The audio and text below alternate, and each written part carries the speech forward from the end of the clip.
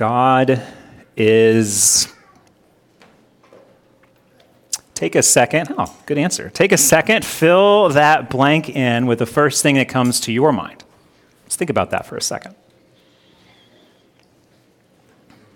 There are a number of correct answers, of course, also a number of incorrect answers, as with any modern question or question in modern times. If you have a question, where do you go? You go to Google.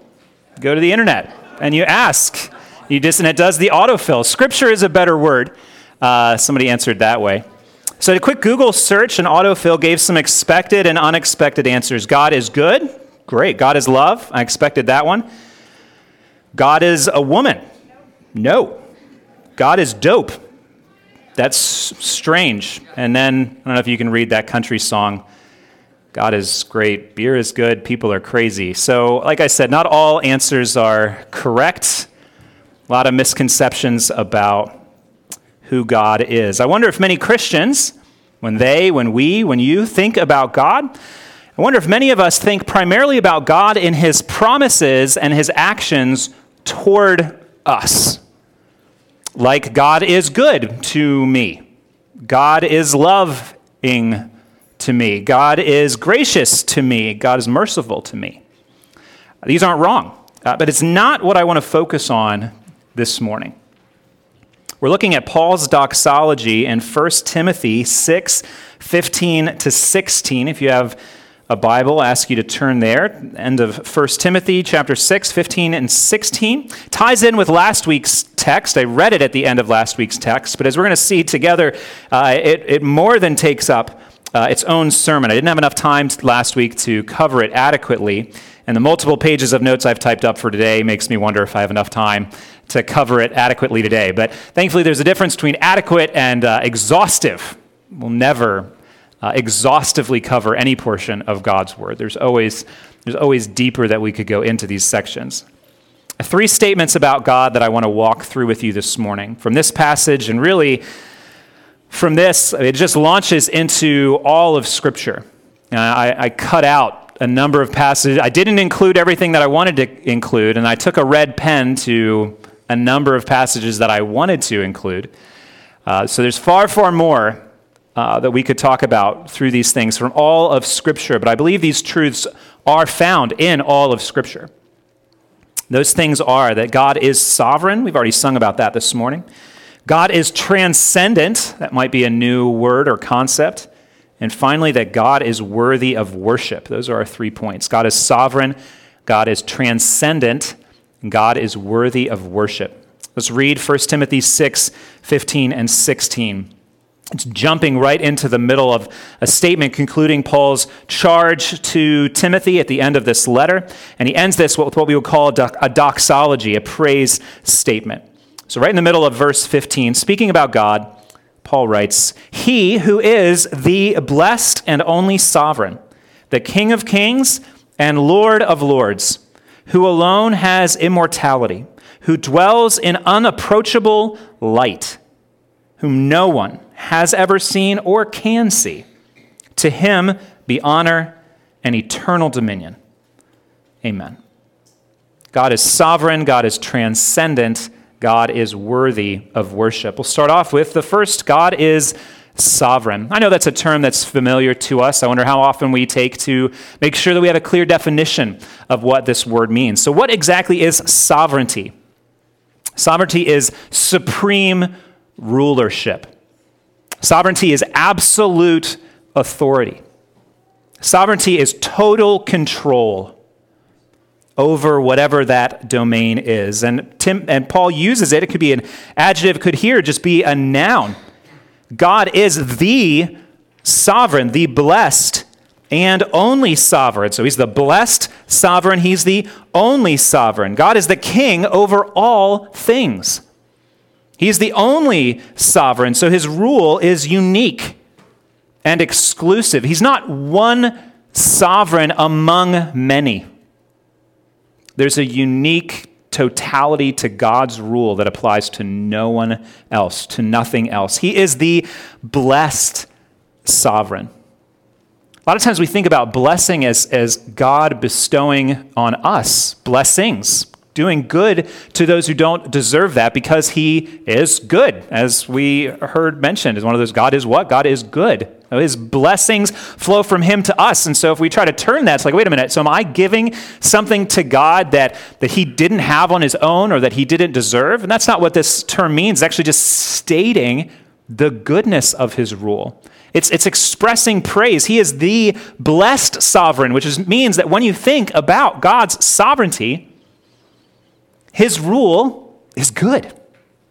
His rule is praiseworthy. His exercise of total and unique control, unmatched by anything else, should cause you to be filled up with joy and gratitude that he thus rules over all things. He is the blessed and only sovereign. How God exercises his sovereignty is praiseworthy. God is sovereign. Well, where do we see God's sovereignty expressed? Or over what does God rule? Well, we start at the very beginning. God is sovereign over creation. Earlier, Paul had mentioned this. If you look at verse 13, this is in the context of last week's passage. I charge you in the presence of God, God who gives life to all things. We could go even further back than that, obviously, to Genesis 1:1, where we see that in the beginning, God created the heavens and the earth. And then as that chapter continues, we find that God is the one who created and gave life to all things.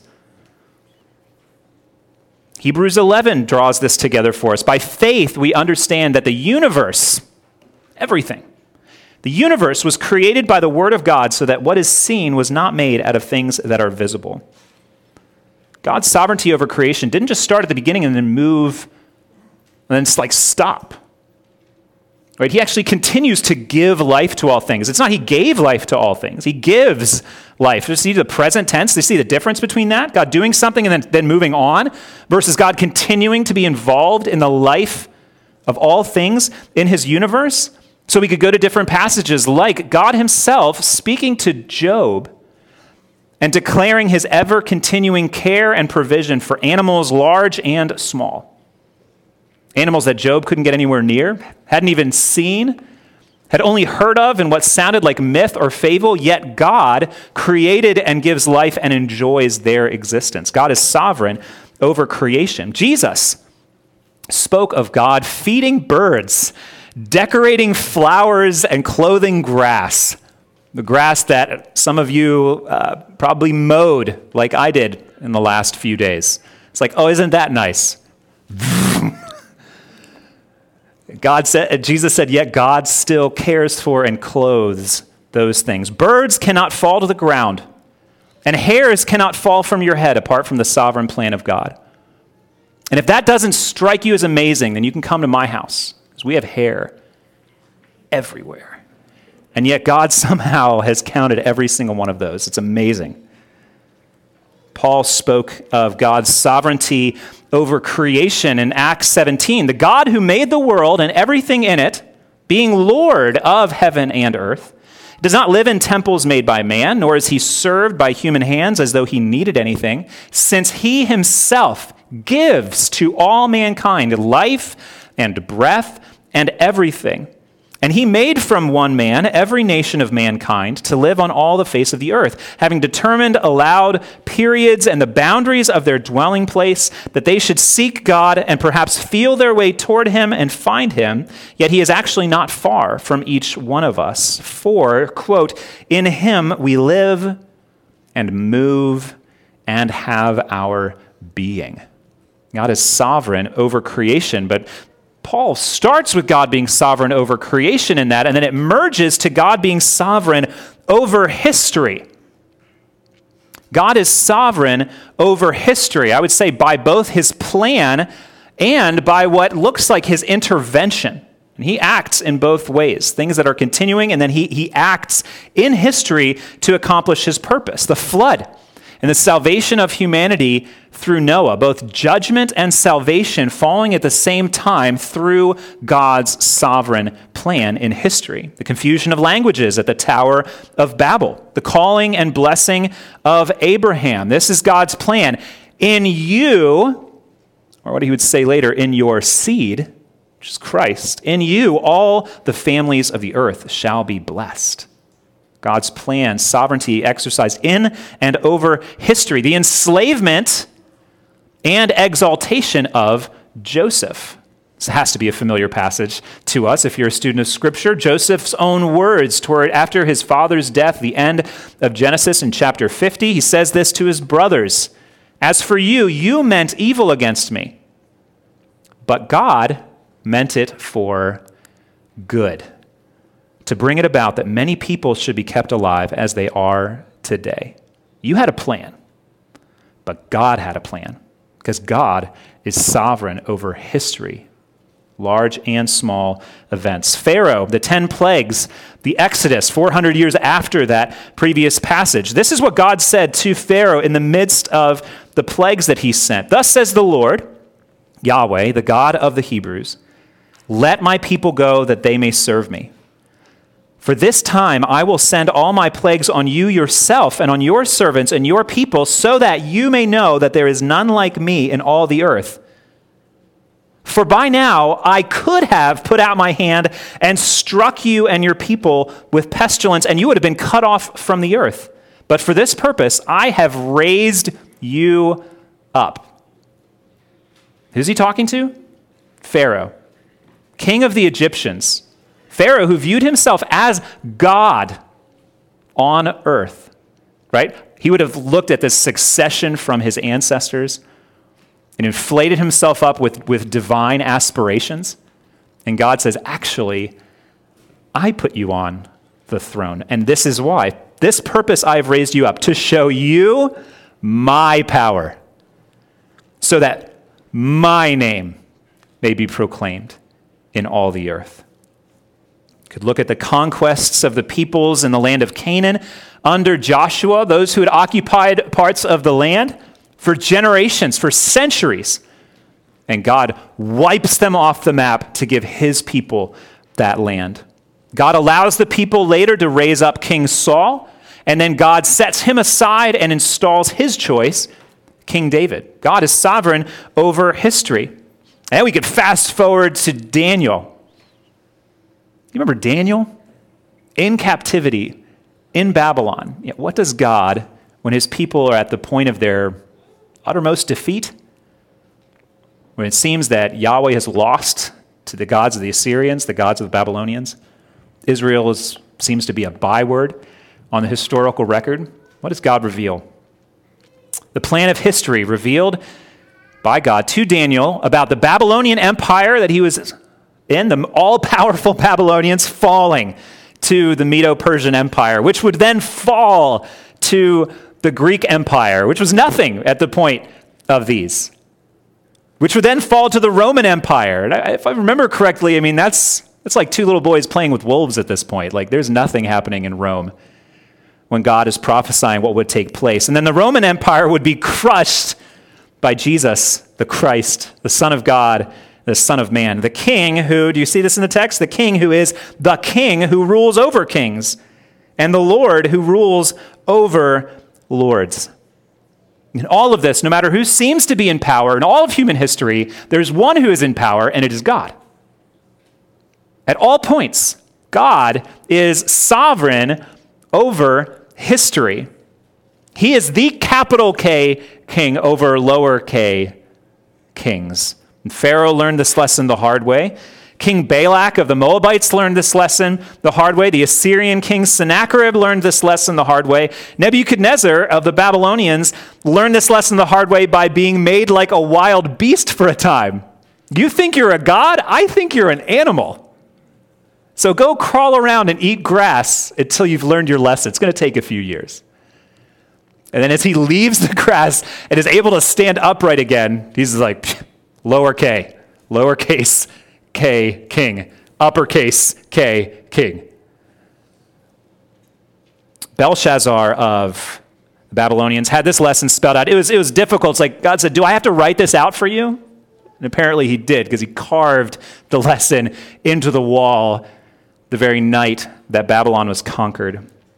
And King Ahasuerus, or Artaxerxes of the Persians, used by God, pagan king, used by God to deliver his people in the book of Esther. You read Esther, and there's this subtext of God is sovereign over history. And then later, God used an arrogant Roman emperor who wanted to know how big his empire was to bring Mary and Joseph to Bethlehem in fulfillment of a prophecy. And he used a different murderous megalomaniac to send them to Egypt to fulfill another. God is King of kings and Lord of lords. In Acts, the believers lifted their voices together to God and said, "Sovereign Lord, who made the heaven and the earth and the sea and everything in them, who through the mouth of our father David, your servant, said by the Holy Spirit, why did the Gentiles rage and the peoples plot in vain?" What text is that? Does anybody know? Psalm what? Psalm 2. The kings of the earth set themselves, and the rulers or lords were gathered together against the Lord and against his anointed, his king.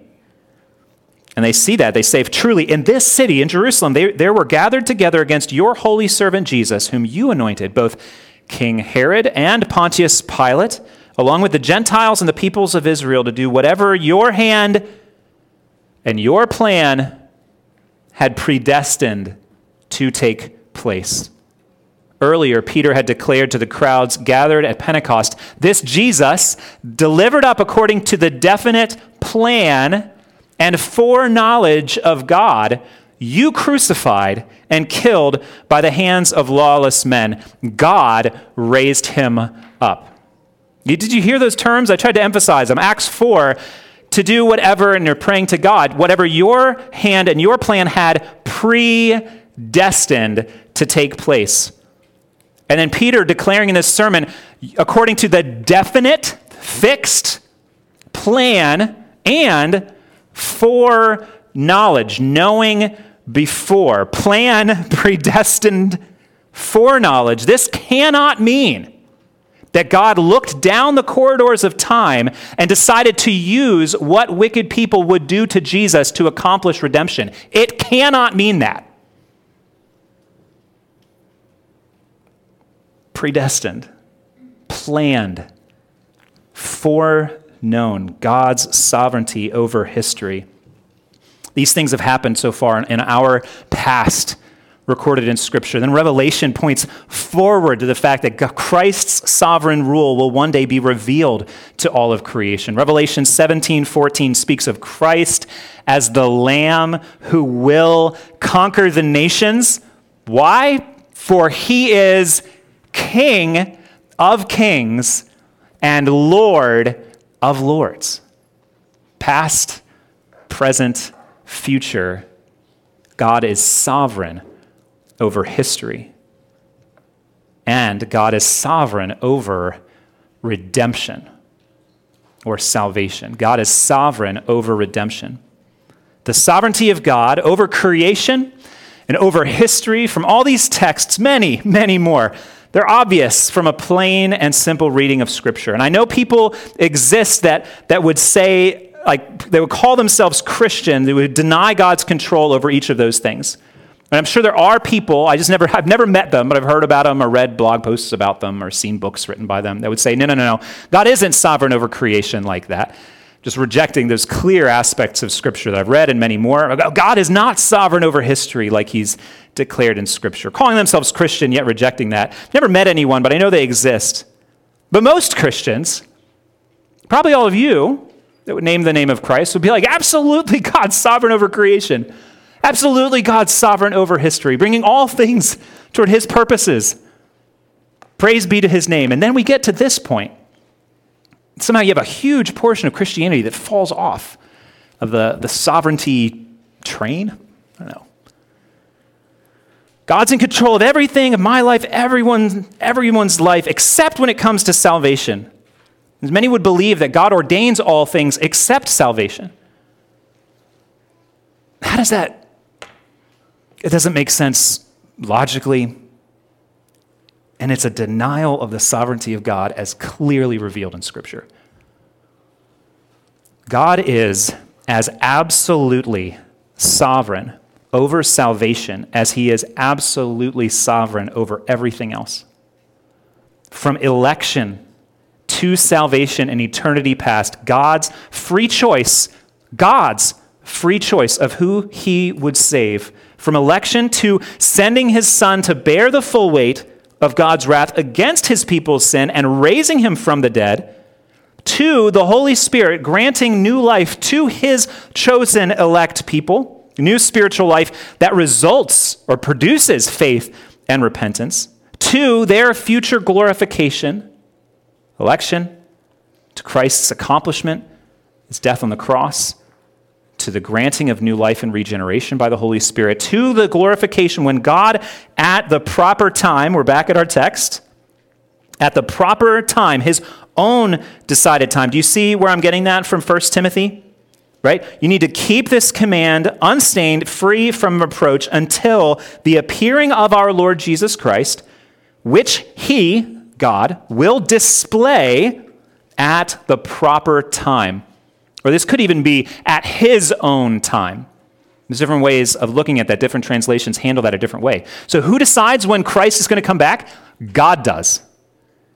At the proper time. The perfect time. Perfect according to who? According to us? No. According to him. He is sovereign over redemption from beginning to the end. There's a song that we've sang before. It's your grace from beginning to the end. We could also say salvation is God's plan and accomplishment from beginning to the end. Not God doing a little bit, then you doing a little bit, and then God doing a little bit, and then you doing a little bit, and eventually you get there and like, what a good team effort. Salvation is not a team effort.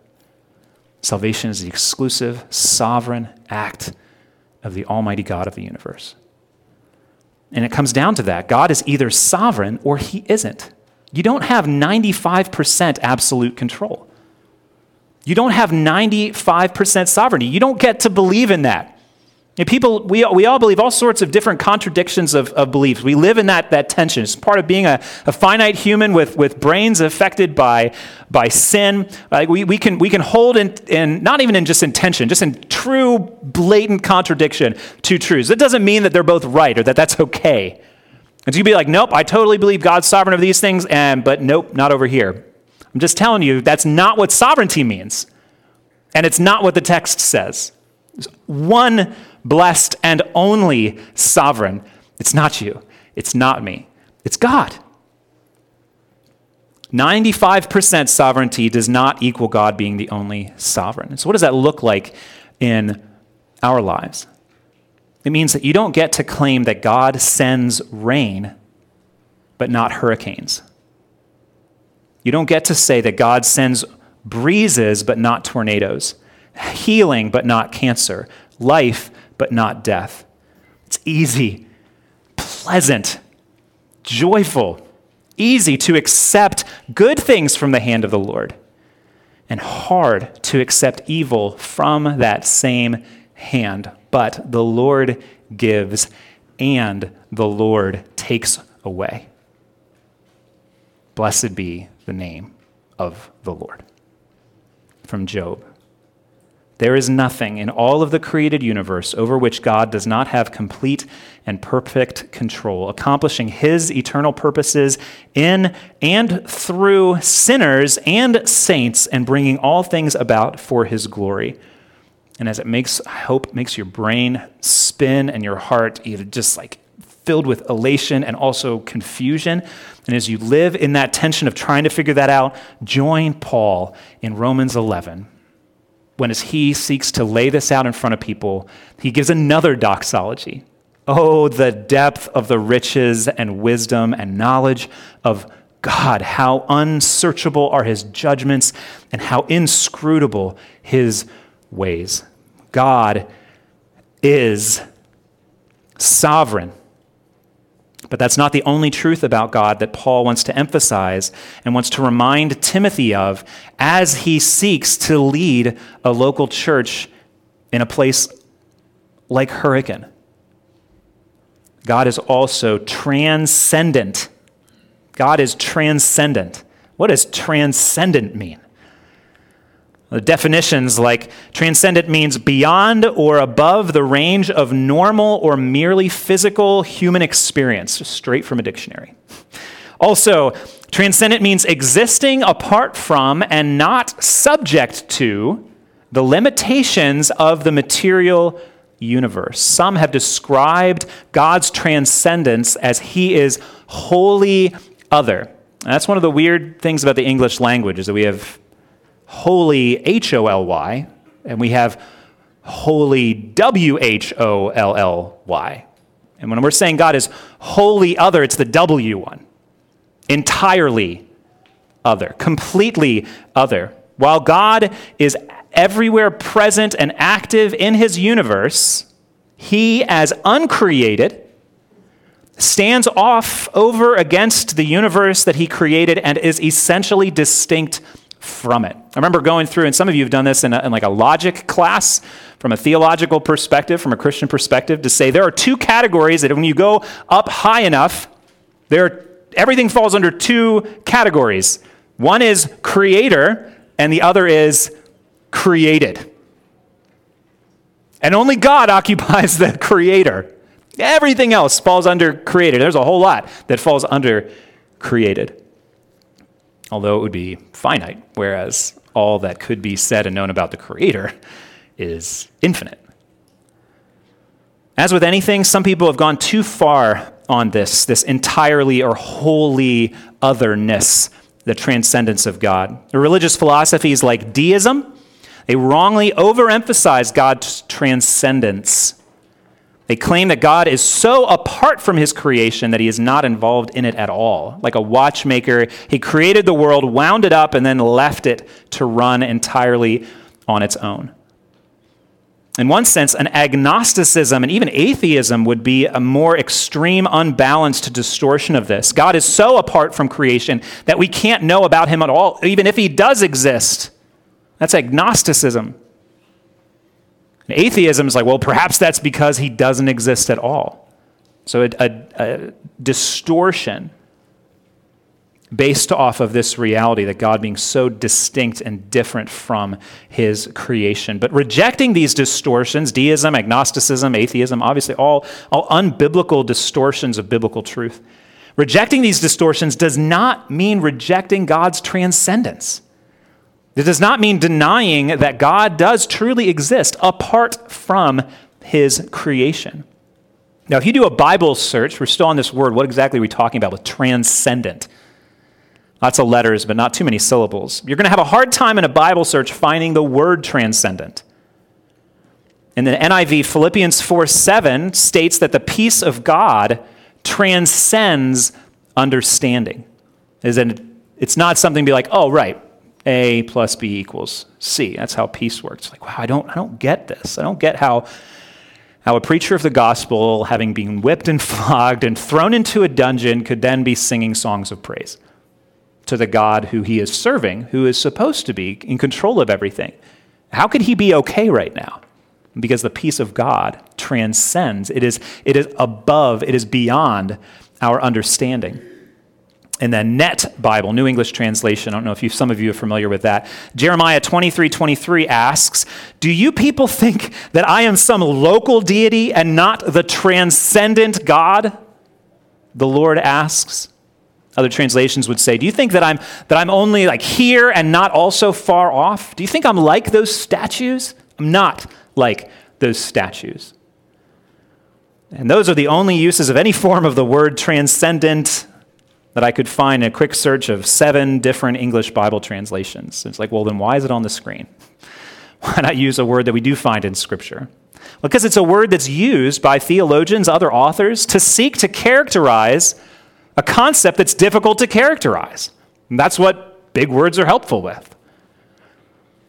Transcendence is used to express the greatness of God that is unmatched by anyone or anything else. Here in this text from 1 Timothy, Paul is magnifying the transcendent greatness of God. Isn't it interesting that I would use the word magnifying there? Because when I say magnifying, what would be a noun that would come to your mind? A magnifying what? glass. And what does a magnifying glass do? It takes something that's small and that's close, and it expands the image so that we could look at it a little bit more, to study it. But that's not the case here. See, Paul is not taking something that is small and trying to make a bigger deal about it. We just don't use the word telescoping like this, but that's more of what Paul's doing. Paul is telescoping the transcendent greatness of God in this passage. He isn't making something that's close and small appear to be bigger. He's taking something distant and immense, and he's bringing it close to us for our understanding and our wonder. Whether you're looking at the moon or Mars or a distant star, like don't use a telescope on the sun, it'll be the last thing that you see. A telescope can help provide us with more information, with true information, but only limited information, and never exhaustive. And that really provides this illustration for what I'm trying to do here, what Paul's trying to do here. Right? It's not like here's everything to say about the sovereignty or transcendence of God. Or it's just like, it's a tiny thing and I just want to kind of make it a bigger deal than it actually is. It's like I'm taking something that we could never understand in our whole lives and trying to bring it close and lay it before you. And it's not like, oh, I get it now. Like you're going to leave and be like, oh, I totally understand the extent of the sovereignty of God. Like I totally get his transcendent greatness now because of this one sermon that Peter preached in July. Like, no. But that being like, oh, yeah. I know the moon. I got it. Like I saw the sky, use the telescope. I understand the moon. No, you don't. Right? The people that have been to the moon, they wouldn't be like, oh yeah, I get it. I totally understand everything about the moon, right? They would have a true knowledge of it. What they know about it is accurate. And we can't have an accurate, true knowledge of God. There's a difference between a true knowledge of God and an exhaustive knowledge of God. We cannot know God as he knows himself. We don't have all of the information about God and all of the connections of all of his greatness. He has accurately revealed himself to us in his word. Some would say that he hasn't. Some would say that God is so transcendent, he's unknowable, and his word is an insufficient means of revelation of who God is. So maybe, it's through experience or through some other type of mysticism, or it's like, we just kind of come to our own truth about that. But we would say it's the word of God, not a word just about God, but a word from God about God. Therefore, God would not be revealing something about himself that is not true. It's impossible for God to lie. So what you learn about God is true from his word, but that's not everything that there is to know about God. Do you see the difference between a true knowledge and what we could call an exhaustive knowledge? We can never know God entirely and exhaustively as human beings. We are finite. We are limited. We will never be perfectly infinite and unlimited. We will never be exactly as God is, and only God fully knows himself. Which is also another point of contrast because you don't fully know yourself. I don't fully know myself. We don't fully, exhaustively know anything. God fully and exhaustively knows everything, including himself. We cannot know him to the extent that he knows himself. We cannot know him exhaustively, but we can always know him more. We can always know him better. And that's the goal of our study of his word. So what of God's transcendence does Paul magnify or telescope here? God is transcendent in his existence. You see this in the text, verse 16. God is the one who alone has immortality. God is transcendent in his existence. There aren't actually like dad classes, although dads always say like what dads say, and it just passes on, somehow just burned into our brains. And the same thing, I don't think that there are mom classes. I don't remember Leanne going to like mom classes, but I know that she said this, but my mom said this a lot. My mom's probably watching. She reminded me frequently that she brought me into this world. And she did. It's true that without your mother and father, without my mother and father, we would not have life. Your time growing in her womb, your nursing as an infant, so on.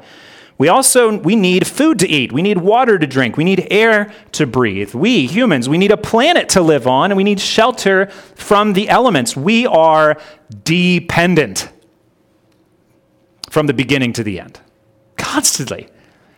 We don't even know, we can think, oh, no, I'm not, because Kroger's right there, Aldi's right there. So I'm not really dependent because I can go get whatever I need. Well, you forgot what the supply chain on that works like.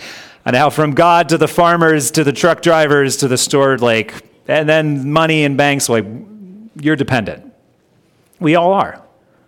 And even when all of these things, food, air, shelter, water, even when all these things that we need are provided for us, we still die eventually.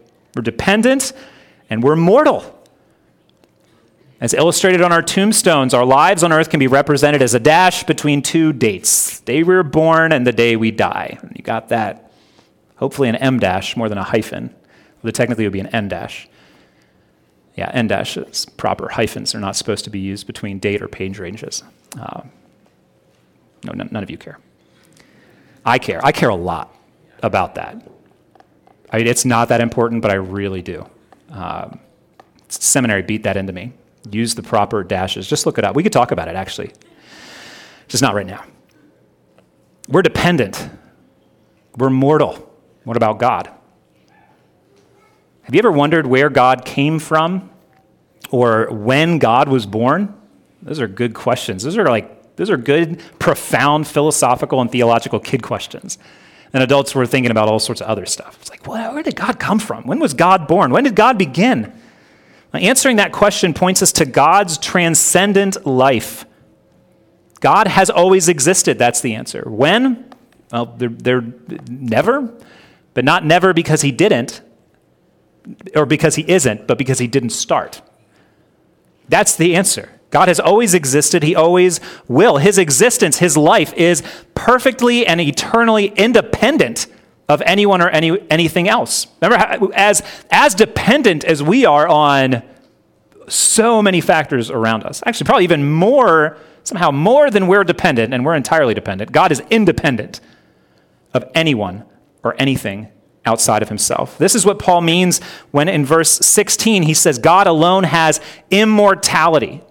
When you think of immortality, you're probably thinking of maybe like a superhero movie or something, or like a video game, the immortal, like Mario flashing kind of a thing. He doesn't mean that God is so strong that he's impossible to kill. God's immortality is not like he's bulletproof or bomb-proof. Nothing in all of creation has any impact on the Creator's existence at all. He's not just super strong. Right? His immortality is a life that's not at all connected or dependent to anything that he has made. God is self-existent and self-sufficient. That is his transcendent greatness. And this may just sound like an intellectual or philosophical exercise. Why are you talking about these things? It's biblical. And it's necessary for us to better understand who God is. Paul thought it sufficient to tell Timothy, as he's telling him, you need to faithfully serve God's household, to remind him God is immortal, transcendent in his existence.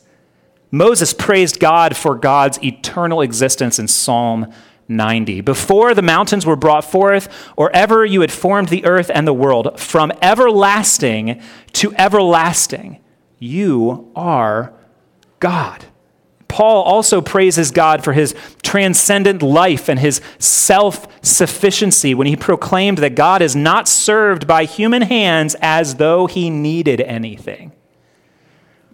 He doesn't need, he freely gives without ever running out or running low or running short. He himself gives to all mankind life and breath and everything. And Paul used this word immortal to distinguish God as creator from all his creatures in Romans chapter 1. Sinful humanity, in our idol worship, have exchanged the glory of the immortal God for images representing mortal man and birds and animals and creeping things. Immortal God, mortal everything else. And why make this exchange? Why take the glory of the immortal God and exchange it for images representing mortal men or fish or birds or creeping things? Why try to conceive of God as less than self-existing and uniquely immortal? Or we could say, why is it so important to emphasize God's transcendence? Because when we don't, when we change that, when we forget that God is the immortal, ever-living God, people want to make God a dead God so that they can treat him as they please. But the message of Scripture is this: that is wrong. God exists. He is the true God, and he lives now and in eternity, and it is terrible to fall into the hands of the living God. God is transcendent, distinct, infinitely greater than all of his creation, first in his existence. Also, he is transcendent in his presence. God is the one, verse 16 again, who dwells in unapproachable light. The Apostle John loves the concept of light. If you're John's Gospel or 1 John, you see light all over the place. Light and darkness, or day and night. He references light at least 30 times in his Gospel and in his letters. There's an unmistakable moral goodness element to this, as if in the analogy format that light is to dark as good is to evil. Now, some of you see this logical form and you're like, Peter, we're not in school. It's summer. Stop this. But that's the point, that as light is to dark, so is good to evil. And that's what John means when he wrote in 1 John, this is the message we have heard from him and proclaimed to you, that God is light and in him is no darkness at all. So that God is good, not evil. So there's a moral element to light, and we talk about God being transcendent in his presence. There's also a revealing sense to this biblical idea of light. A revealing sense to what Jesus meant when he said, I am the light of the world. Whoever follows me will not walk in darkness, but will have the light of life. And the psalmist in Psalm 119, that memorable passage, right? Your word is a lamp to my feet and a what? Light to my path. I wouldn't know where to go or how to go if it weren't for your word. There's a revealing sense to this biblical idea of light, and there's also a glory-filled element to light as we see it in Scripture. Light equals glory as it is experienced by human beings when God graciously chooses to reveal himself. The glory of God, as he makes it visible to human beings, is often represented by light. Psalm 104, God covers himself with light as with a garment. Exodus 33 and 34, being in the brightness of God's presence for 40 days causes Moses' face to shine or glow. It's like the residue of God's glory had saturated his skin to make a point to him and to the people of Israel. Matthew 17, Jesus' divine glory temporarily shines through his humanity as he is transfigured before his disciples. And how is that described? How is Jesus' divine glory revealed to his disciples? How did they see that? Matthew describes it. His face shone like the sun, and his clothes became white as light. And then a climax of all things, including God's word, Revelation 21:23, it says that the New Jerusalem, do you know that that's where we're going? Right? The capital of the new heavens and the new earth, the city in which we will dwell. The New Jerusalem has no need of sun or moon to shine on it, for the glory of God gives it light, and its lamp is the Lamb. So the sun could just be turned off, like when you have to take like a match or a flashlight into a room to find the light switch. And like, why have the flashlight anymore once the light's on? It's a comparison kind of like that, but obviously bigger. There's no need for any other light because God's glory will fill it with light. The brightness of God's glory, the purity of his holiness means that no sinful human can approach God on his own or be welcomed in God's presence. His glory, hear this. This is not the popular conception of God. You're not going to find this on a Google search. God's glory would consume and destroy you as a sinful human being, as a finite human being. He is more than you can exist in the presence of without dying. God himself told Moses this. Be like, come on, Peter, like, you're overstating. It's like, no, I'm quoting. God himself told Moses. Moses said, please show me your glory. And God said, I will make all my goodness pass before you. I will proclaim before you my name, the Lord, Yahweh. I will be gracious to whom I will be gracious, sovereignty. I will show mercy on whom I will show mercy. But, God said, you cannot see my face, for man shall not see me and live. And how incredible is that? What on earth can you see that's so great that it kills you? Like nothing, right? We talked about things that take your breath away. Oh, what a beautiful waterfall. Oh, look at the Grand Canyon, right? Other breathtaking things, but not like you drop dead at the sight of them. I guess a heart attack type thing, but I'm not exactly sure how it would work, but the glory consumes all those that would enter it. How great and glorious must God be for that to be the result of any finite, sinful human who would dare to enter his presence? His presence appearing to human beings is so transcendently great, it would be fatal to us. God is transcendent in his presence. God is transcendent in his being, whom no one has ever seen or can see. In John 4, Jesus says that God is spirit, meaning that God does not have a permanent physical body that is part of his creation. God is Trinity. He took that on. We're getting there. But God does not have a body. God does not have flesh and bones and organs. This makes sense because God isn't part of creation. He's the creator, not a creature. In mythology, the gods are just better, not morally, better or greater versions of humanity because they're gods made in humankind's image. Those are myths. Those gods are fictional. They're like comic book superheroes.